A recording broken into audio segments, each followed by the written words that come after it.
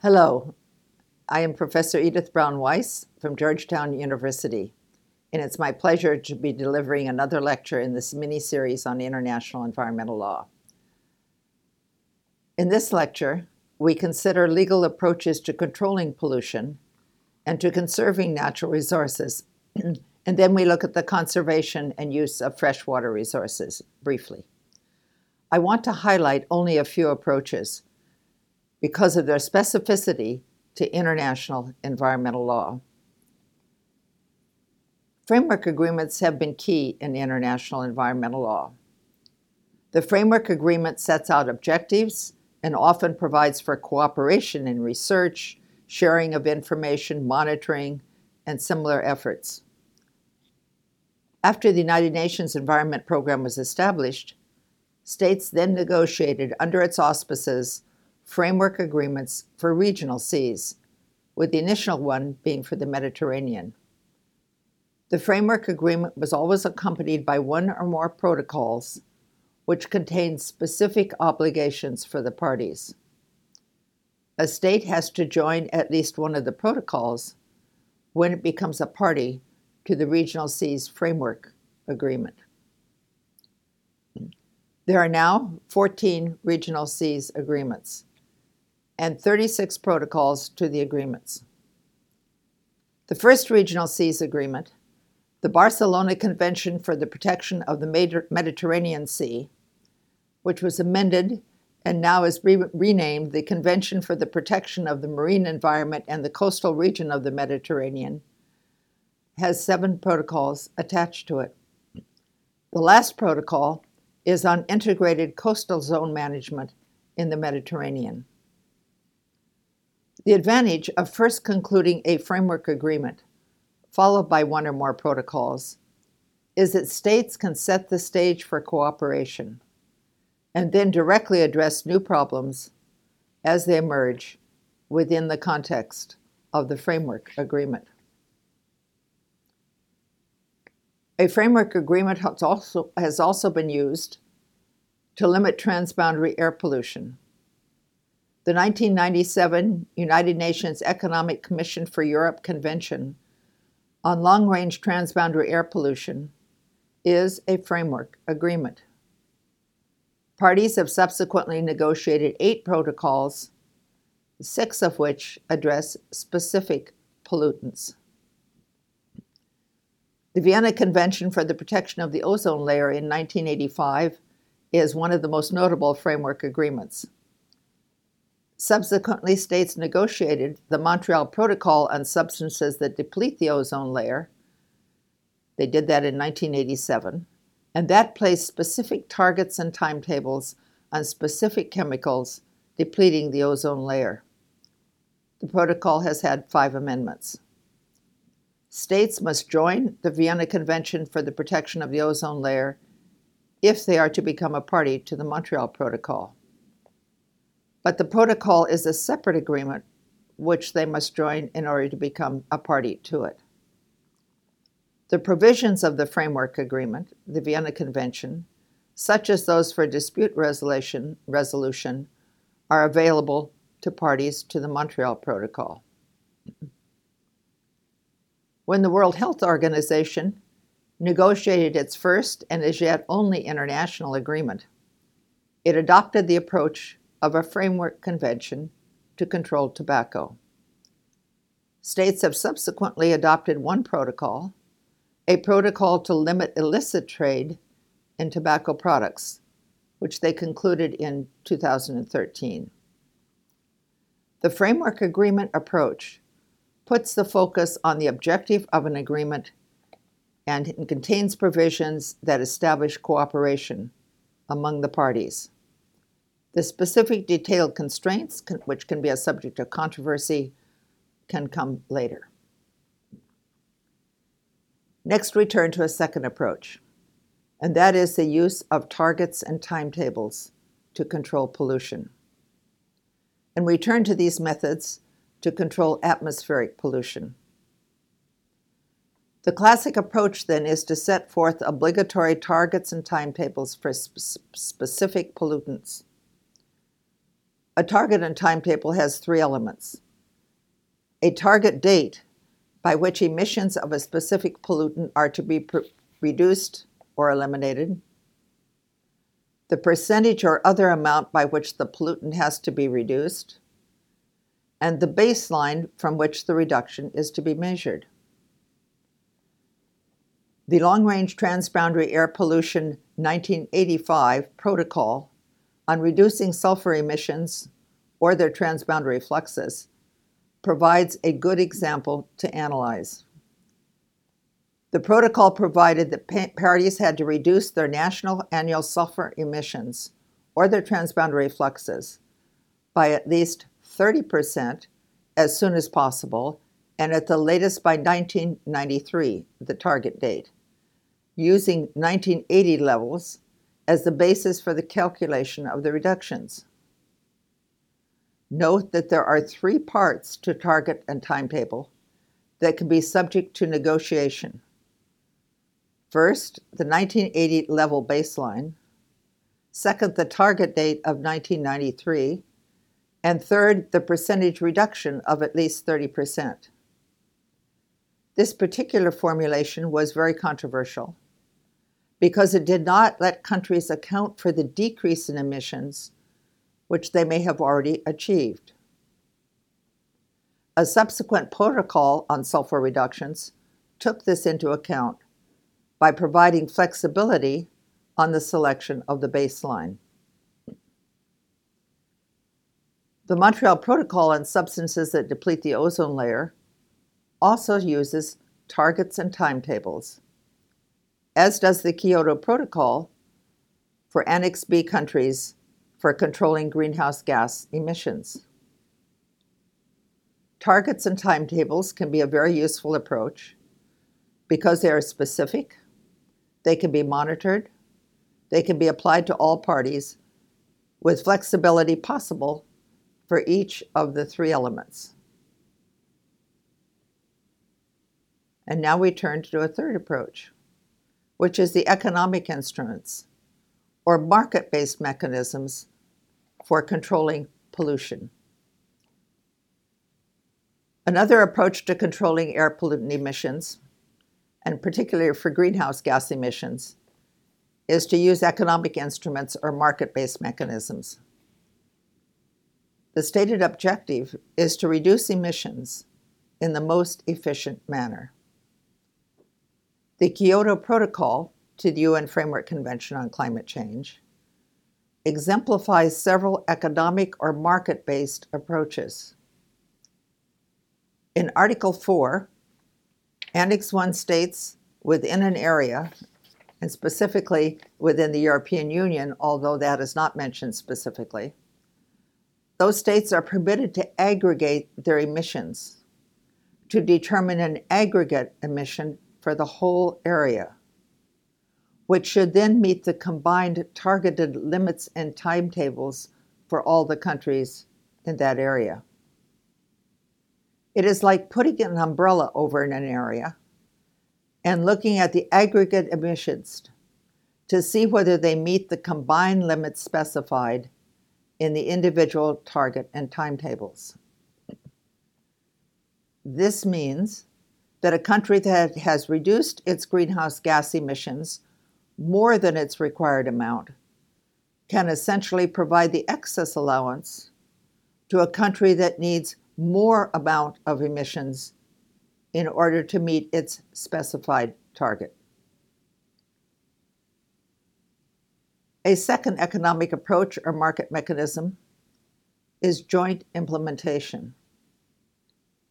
Under Article 6 of the Kyoto Protocol, the Annex 1 countries may meet their emission reduction requirements by reducing emissions in another Annex 1 country and getting credit for doing so. Article 12 provides for a clean development mechanism by which Annex 1 countries can obtain credit for reducing emissions in non-Annex 1 countries. And finally, Article 17 permits the Annex B countries to the Kyoto Protocol, which are subject to emission reductions, to engage in emissions trading among themselves. The Paris 2015 agreement in Article 6 permits market-based mechanisms, and the recent conference of the party in Glasgow elaborated upon Article 6. Now, it may be useful to clarify emissions trading, since it is relevant not only internationally, but within some countries and regions. Emissions trading is a system that allocates, on some basis, rights to emit a given substance among various sources. Any entity that is allocated such a right can either use it or transfer it to another entity. The entity that is able to reduce emissions below the level of its allocation thus has a valuable commodity which can be sold to someone else, presumably sold to another entity that cannot reduce emissions to the level of its allocation without incurring a very high cost. The notion there is that the entity that can achieve reduced emissions at the least cost will have an incentive to do so. Emissions trading is sometimes referred to as cap and trade, because once a cap on emissions has been set, the parties can engage in trading emissions. For an emissions trading program to work, the participants need easy access to good information about the emission credit market and a system to monitor fraud. Emissions trading does not address equity issues, which are linked to the initial allocation of emission credits and to various other concerns. We have been focusing then on specific approaches to controlling pollution in international environmental law. And now we turn to the conservation of natural resources. There are three distinct legal approaches to conserving natural resources: in situ conservation, ex situ conservation, which means conservation elsewhere, and conservation of particular species of fauna or flora. We examine only the first two of these. The Convention on Biological Diversity covers both in situ and ex situ conservation. After repeating Principle 21 of the Stockholm Declaration on the Human Environment, which it does in Article 3 of the Convention on Biological Diversity, the Convention calls for states party to develop, quote, national strategies, plans, or programs for the conservation and sustainable use of biological diversity, or to adapt existing ones to do so. Article 8 then articulates in detail the obligations for in situ conservation. It is quite comprehensive in its call for states to conserve biological diversity itself within the country. The Convention itself is fundamental to achieving sustainable development. The Biodiversity Convention has two protocols attached to it: the Cartagena Protocol on Biosafety, which governs the movement of living modified organisms, or LMOs, and the Nagoya Protocol on access to genetic resources and the fair and equitable sharing of benefits, which is critical for indigenous peoples within the country. In the latter, the focus is on conserving biological diversity in situ. This approach of conserving biological diversity and natural resources in situ is reflected in many other agreements or international programs. Both the World Heritage Convention and the Convention on Wetlands focus on identifying sites within the country of special international interest and developing plans for conserving each. The World Heritage Convention maintains a list of World Heritage sites, both cultural and natural and mixed sites. In addition, we have a world network of biosphere reserves under UNESCO, and there are currently 727 biosphere reserves in 131 countries. Again, the orientation is toward conservation in situ in the countries. But ex situ conservation of biological diversity is also growing. And it's growing as we become more concerned with the conservation of genetic resources, including for food security. The International Treaty on Plant Genetic Resources for Food and Agriculture provides rules of the road.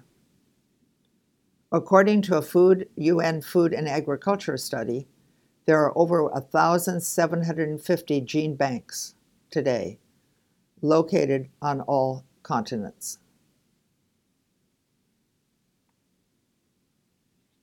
As another approach to conserving natural resources, I want to turn to the approach of measures to control trade in dangerous substances, which would be hazardous, for example, or to protect fauna and flora.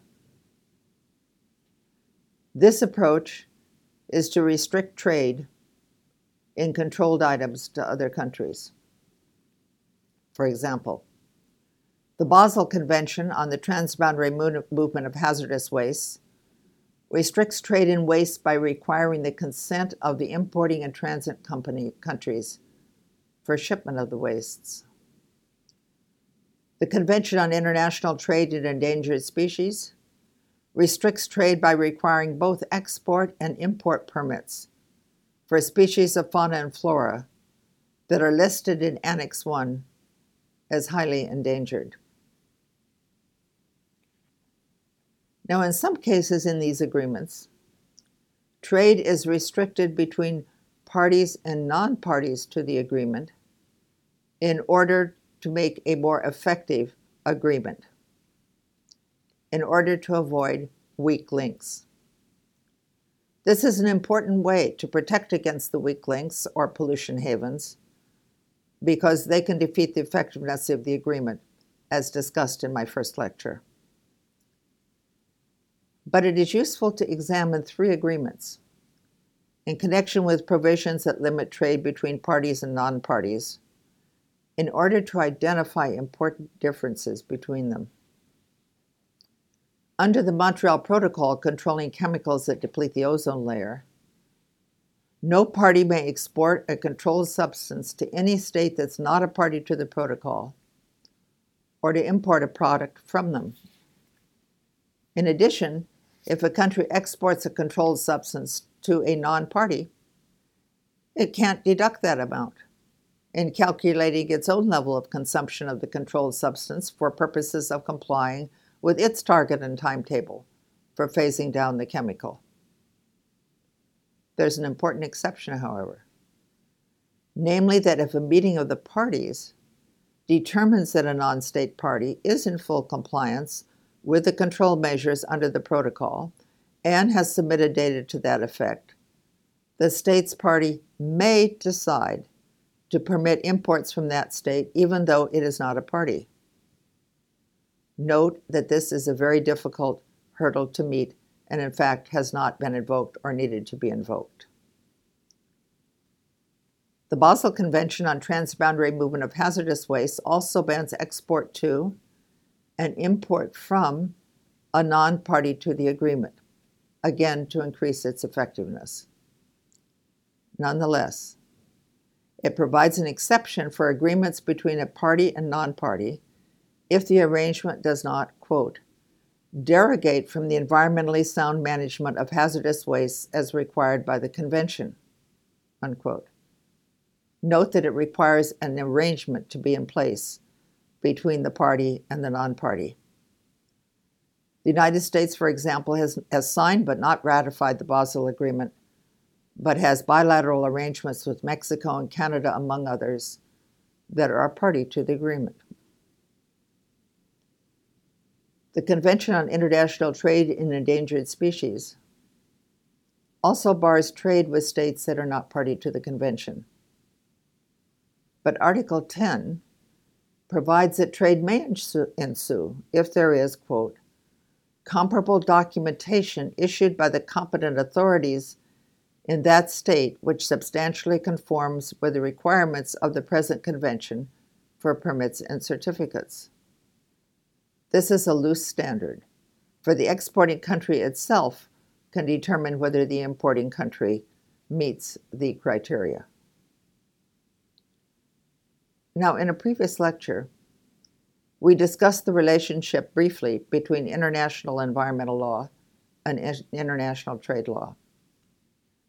The provisions to the exception of the ban on trade with non-parties in the three conventions that I've discussed above and in other international agreements that contain such a provision are structured so as to meet any challenge under the General Agreement on Tariff and Trades on limiting exports and imports. Hence, they have provisions for providing for a circumstance in which trade could occur despite the state being a non-party. And now I want to turn to my final topic, which is freshwater resource conservation. Freshwater is a scarce resource. It constitutes only 2.5% of all the water in the world. And of this 2.5%, 30.1% is groundwater. Only 0.4% is surface water and atmosphere. And of this 0.4%, lakes account for 67.5%, wetlands for 8.5%, and rivers only 1.5%. Water law has focused on the last. If we turn and ask the question, well, what about the use of fresh water, rivers, lakes, groundwater, we find that agriculture accounts for 68%. Domestic and industrial uses 19%, and power 10%. And if we ask the further question, what about the consumptive use of water, fresh water, meaning that which is not returns to its source but consumed, agriculture accounts for 93% of water consumption, and domestic and industrial uses the remaining 7%. Now let's turn to hydrology for a moment, because there are certain things that are important to be aware of if we are going to conserve freshwater resources. And the first is that ground and surface water are linked in river basin systems. Groundwater, including any pollutants in groundwater, normally flows to the river. Groundwater aquifers, which are not a stream, it's water in the spaces between the rocks, are often rechargeable. But land use affects the viability of the recharge area of an aquifer. To be sure, there are some aquifers that are non-rechargeable or are no longer rechargeable, that are not linked then to rivers, and there are some ancient aquifers with fossil water, large ones, such as the one underlying North Africa, for example. The pollution of lakes and of rivers comes from different sources. It comes from direct discharges into the lakes or rivers.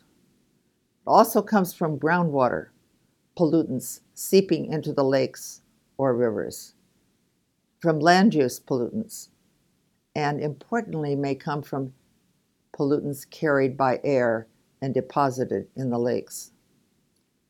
Thus, we can speak of a basin ecosystem. Moreover, a difference in pollutants, toxics and those measured by biological oxygen demand, may require different treatment. For example, for toxics, it may take 100 years for a lake to flush out the toxic chemicals, as for Lake Superior between Canada and the United States.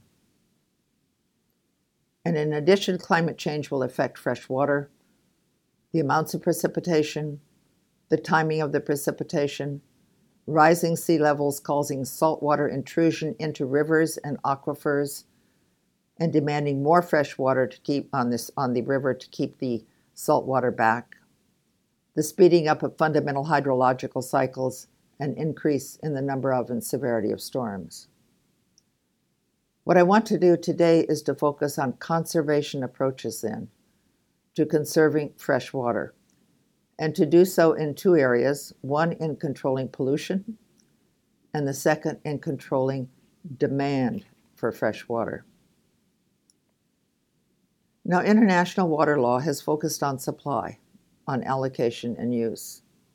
There are well over 2,000 international multilateral and bilateral water agreements. The one that is most always referenced is the UN Convention on the Law of Non-Navigational Uses of International Watercourses, which is now in effect, and it codifies two basic rules: equitable and reasonable use of water, and the obligation not to cause significant harm. I think these may be regarded as reflecting customary international law.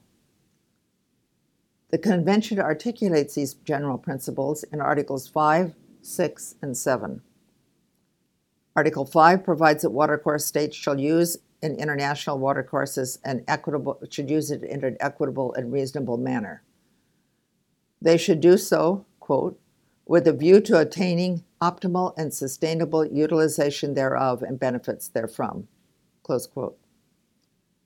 Further, they shall participate in the use, development, and protection of an international watercourse in a, quote, equitable and reasonable manner, unquote. Article 6 then sets forth the 7 factors and circumstances relevant to determining equitable and reasonable use. But the Convention does not assign weight to any or priority to any given factor. Article 7 then contains the obligation not to cause significant harm, which means that watercourse states must take all appropriate measures to prevent the causing of significant harm to other watercourse states. And it does provide that if significant harm is caused, that it is possible at some point and appropriate to discuss the question of compensation. Article 8 then sets forth the general obligation to cooperate to attain optimal utilization and adequate protection of an international watercourse. And finally, Article 10 requires special regard for, quote, vital human needs, unquote. Note that the obligation not to cause significant harm does not take priority over equitable and reasonable use. It is an obligation with reasonable, equitable, and reasonable use, and certainly contributes to a finding. The only article in the Convention, though, that addresses pollution is Article 21, which states that watercourse states shall individually and where appropriate jointly prevent, reduce, and control the pollution of an international watercourse that may cause significant harm to other watercourse states or to the environment, including harm to human health and safety. The Convention is notable, though, because it includes a rather innovative Article 22 that obligates states to, quote, take all measures, unquote, to prevent the introduction of alien or new species into an international watercourse which may detrimentally affect the ecosystem of the watercourse. There are now 37 parties to this convention. There is at least one other important international agreement that addresses water pollution, and that's the United Nations Economic Commission for Europe Convention on the Protection and Use of Transboundary Watercourses and International Lakes, which provides much greater detail on the measures that are to be taken to control pollution of such bodies. It specifically sets forth guiding principles of the precautionary principle, the polluter pays principle, and a principle of intergenerational equity. The convention has 46 states parties. Since 2016, all states that are members of the United Nations can now join the convention, and 5 states from Africa have since acceded to it. Many of the more recent international water agreements in effect today do contain a provision for controlling pollution.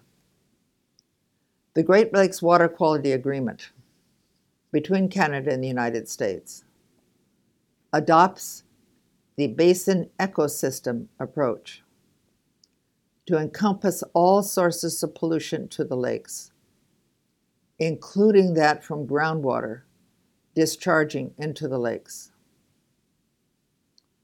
And that turns us to perhaps our biggest challenge, that of addressing groundwater, and specifically groundwater pollution. Remember that groundwater accounts for over 30% of our freshwater resources. And for this, we return again to the hydrology of international watercourses and lakes. The UN Convention on International Watercourses defines a watercourse as, quote, a system of surface waters and groundwaters constituting by virtue of their physical relationship a unitary whole and normally flowing into a common terminus. The inclusion of groundwater was at one point controversial within the agreement. While the current formulation may extend to pollution of groundwater, it does not explicitly include the recharge areas of groundwater, which is a land use issue, or other activities that may affect the quality of groundwater. Yet these are critical for protecting groundwater. The International Law Commission produced draft articles on transboundary aquifers, which recognize the recharge zone of aquifers and the discharge zones, and obligated states in undertaking activities that could affect the aquifer or the aquifer system, quote, to take all appropriate measures to prevent the causing of significant harm, unquote. The United Nations has not adopted that draft. The 2005 report of the United Nations on Water for Life includes a comprehensive overview of groundwater and international law, including treaties that cover, in some cases, groundwater quality.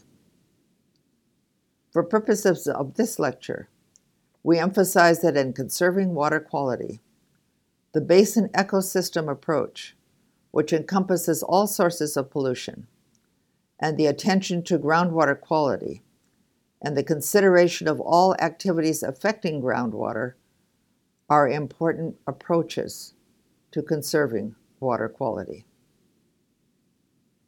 And finally, I turn to the demand for fresh water. The focus of international water law has been on issues related to the supply of water, to its allocation and use.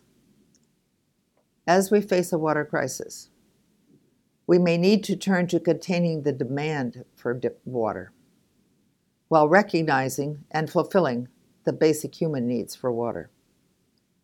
Remember that agriculture accounts for 93% of consumptive use, industrial uses and domestic uses for 7%. This means that one approach for conserving water resources is to develop more efficient ways of extracting, conveying, and using water resources. This is especially critical for use of water for agriculture. It also means addressing questions of virtual water transfer in the products that are produced and transferred, particularly from areas with scarce water supplies. This approach of looking at demand for water will again raise linkages to international trade and investment law and to other areas of public international law. It does offer one approach to conserving water resources. As we face new challenges in using and conserving our environment and our natural resources, we will undoubtedly explore still more and newer approaches for doing so. And these too will become part of international environmental law. Thank you.